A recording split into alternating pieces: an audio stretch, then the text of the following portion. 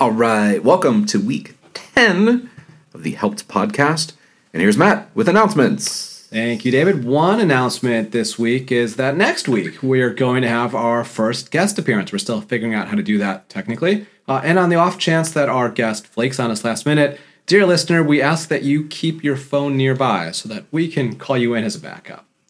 So our topic today is gig work, part-time work, flexible work, whatever you want to call it. When we were putting together a pitch deck to go out for some investment, we used an example of Ralph. Ralph was this fellow who was a former network administrator who was looking for flexible work, gig work. He wanted to make ends meet without working the typical 9 to 5. And so what we did in the pitch deck is we really talked about what value Helpt can provide in somebody who's looking for that sort of flexible work, the ways it lets them take advantage of their skill sets, their experience, how it eliminates some of the downsides of some of the alternatives. And we're just going to take a few minutes to go through some of that stuff. But first, before we get into all the nitty gritty, David, have you ever done gig work? Yes. In 2012, I think I was between jobs and I had a Prius. And I thought to myself, oh, I can use this Prius to make some money and, make ends meet. And I did it for one evening, and one evening only. I drove for a couple of hours, picked up a couple folks, took them back and forth. Hated it, frankly. Awful. So what would happen if you had sold the Prius and bought Uber stock in 2012 instead? Probably be a lot better, yeah. All right. Well, I guess that's a lesson you. Anyone considering gig work instead, sell your car, sell your computer, sell whatever it is, and go buy Uber stock or whatever the next big thing is. All right, so that's Uber. That's one option. What are the other options out there for people trying to make ends meet for those sorts of gig workers? Geez, I mean, there's so many different companies out there right now. There's the TaskRabbit. There's the even just Uber. Uber has Uber Eats, sure. And then in that family, there's the DoorDash and the Grubhub. I mean, you can deliver a package. I think Amazon has something now where they do the delivery drivers, and that's all just getting in your car, driving places. You mentioned TaskRabbit. That can be virtually anything that somebody needs and is willing to pay for. That's true. Twitch streaming is a big thing. I guess that kind of counts as gig economy. I mean, YouTube stream, same idea. Yeah. People starting all sorts of Etsy shops. Fiverr, I think, in the same vein of TaskRabbit, whatever somebody needs, you're connected with somebody who's willing to pay. eBay, selling stuff on eBay. Buying, selling stuff makes a lot of sense. Yeah. So then, let's look at those. So in Uber, a DoorDash, you're getting in your car, you're driving as your gig work. What's the pros and cons of that? Well, I mean, it's your car, right? It's something that you've bought, and now you're potentially putting some undue wear and tear on it. You've also got people, hopping in the car and not necessarily appreciating your stuff the same way you would. So driving, it's easy for me to say wear and tear. The added cost of insurance, gas, there's a lot of cons there.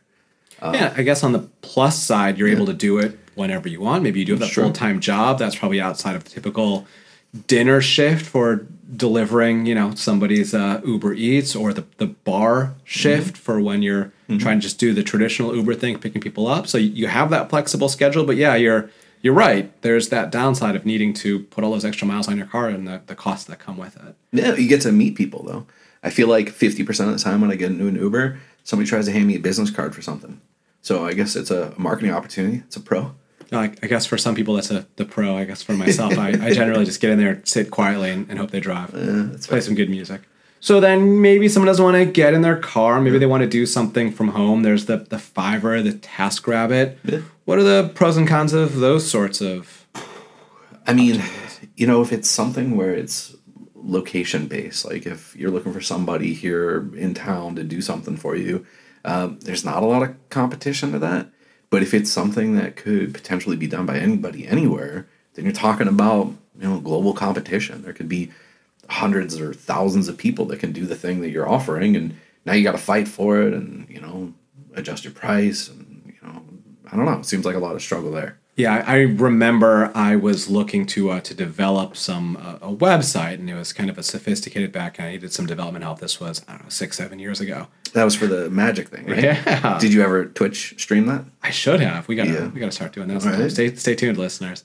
But yeah, so I looked on Upwork actually, and Upwork was a great marketplace of developers, and you could find somebody domestic you could call up on the phone, chat with, or you could find someone overseas. And more recently, as we've been doing this at Helpt now, we've actually heard about 3 clear tiers. There's the high-end domestic tier, you expect to pay the most. There's the, I don't want to call it nearshore tier. It's maybe the more Eastern European tier, where it's kind of middle price and you kind of expect some level of quality. And then there's the sort of Wild West tier, where you can find somebody from some far-flung corner of the world who's willing to work super cheap, but it's pretty hit or miss. Yeah. In my case, I felt like it was pretty hit. I actually hired someone from Nepal. I think I was paying, I don't know, it was $5, $7, $8. It was something very, very inexpensive.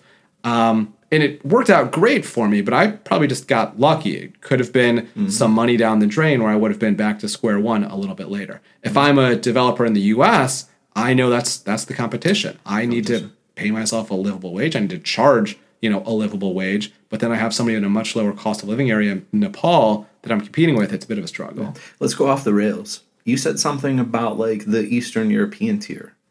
What things made them attractive to you? I mean, was it just that they were clear and concise in their communication? Was it that they were capable? Like what were the things that made you say, somebody here is one level of price, somebody in Eastern Europe is another level of price, and then somebody in some far off place is another level of price? Well, at the time I used Upwork, I wasn't aware of that at all. Yeah. I think this is something that came up more recently as we've been, looking for some development help at Helpt, where somebody explained to us that those are the options. And I know we actually engaged with a developer that's based in the Ukraine. I think they also had offices in the US and Brazil. So they were kind of a hybrid model, kind of combining the various options to try to hit that price point. I think it's an example of where I don't know how to, explain it well politically correctly, but it's almost like a westernized culture. So someone who can maybe understand what you're trying to offer, but the lower cost of living means the lower cost of development, the lower wages that the developers need to be paid. And I think that's what I'm trying to get to. I mean, there are a lot of people out there that are providing services or products or things like that they're in a different class depending on the way that they present themselves. And I'm not trying to pitch Helpt. I guess I am trying to pitch Helpt, but in some cases we can step in and be that arm, right? We can be that local arm of an organization and answer the phone as if we were them, right? Yeah, I mean, wow, way to turn this into just a sales pitch. I thought we did this for the love of podcasting. I just... All right, so then we talked about stuff like eBay, Etsy, product-based. Right. Pros and cons of that. Well, I mean, it's a grind. If you were to say, I'm going to go in my closet and I'm going to sell all my stuff, that's one thing. And it's very limited. If you were to say, I'm going to go start buying stuff for cheap and trying to sell it for a little bit more, then it's a huge grind. Then you're almost doing the same thing. You're driving around, you're going to people's houses or meeting up somewhere and buying something, and you're dealing with all of the craziness that goes behind that. But I think ultimately the pro is you get to market your services when you go and you meet all these different people. Sorry, I'm trying to be positive this time, but it's not working out. Yeah, I mean, I think it is a bit of a challenge. I mean, when you're selling the product stuff, there's just kind of limited products available. I mean, you do need to do that marketing. You need to have that brand that comes up first. You need to look polished. If someone's on Etsy, they can probably find 5 of the same thing. You need to be the one that they pick. But you're probably not making a great margin on that. Who knows who exactly you're competing with? You have to deal with the returns, the refunds, and things like that. Yeah. On the other hand, maybe you get to do something you enjoy. I remember when I was doing the woodworking thing, we built a lot of our own furniture, and I think you even suggested, why don't you start making stuff to sell online, sell it on Etsy? And I don't know, there were trade-offs of that. Obviously, I decided not to do it at the time, but I can see how that is taking a hobby, something I enjoy doing, and turning it into a way to make a buck. So I can see there being some pros to that. Sure. But now let's talk a little bit more about Helpt. Yeah. If somebody were to come to Help to be an agent, how does that fit the gig economy, and how is this going to be a positive for them? Well, we're talking about flexibility that has never been offered in my working career that we're trying to offer to people. It's part-time, it's, whenever you want to work it, and it's something that will, I don't know where I'm going with this. All right. Well, so I think one example that you always give when you're talking to people is back when you were a hiring manager at a previous position, all the resumes that you saw. Yeah. Nobody, not a single person, put Uber on their resume. There was actually a guy that tried to get a job as a product manager that put reselling stuff on eBay on his resume, which was actually fine for the role. But when it comes to some of the technical stuff, I never saw Uber on a resume.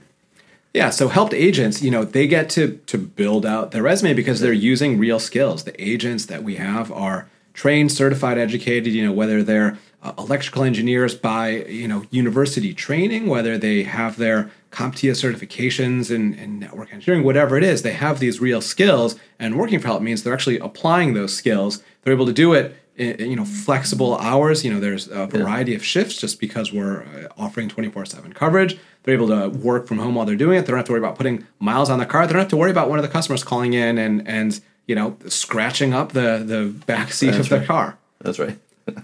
All right, so we're running a little long here. So now we're going to move on to our usual last segment, our tech support horror story. Except this time it's going to be a gig work horror story. Gig work horror story. David, what do you have? So I got a good one. This happened recently. I will leave the names out of it. But I have a relative who I gave a gift to during a holiday period that was this very nice purse. So this relative of mine went out and had a fantastic evening and was at a restaurant or a bar where, everybody knew her name.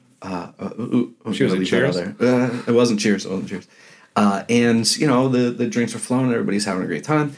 And she decided to hop into the Uber.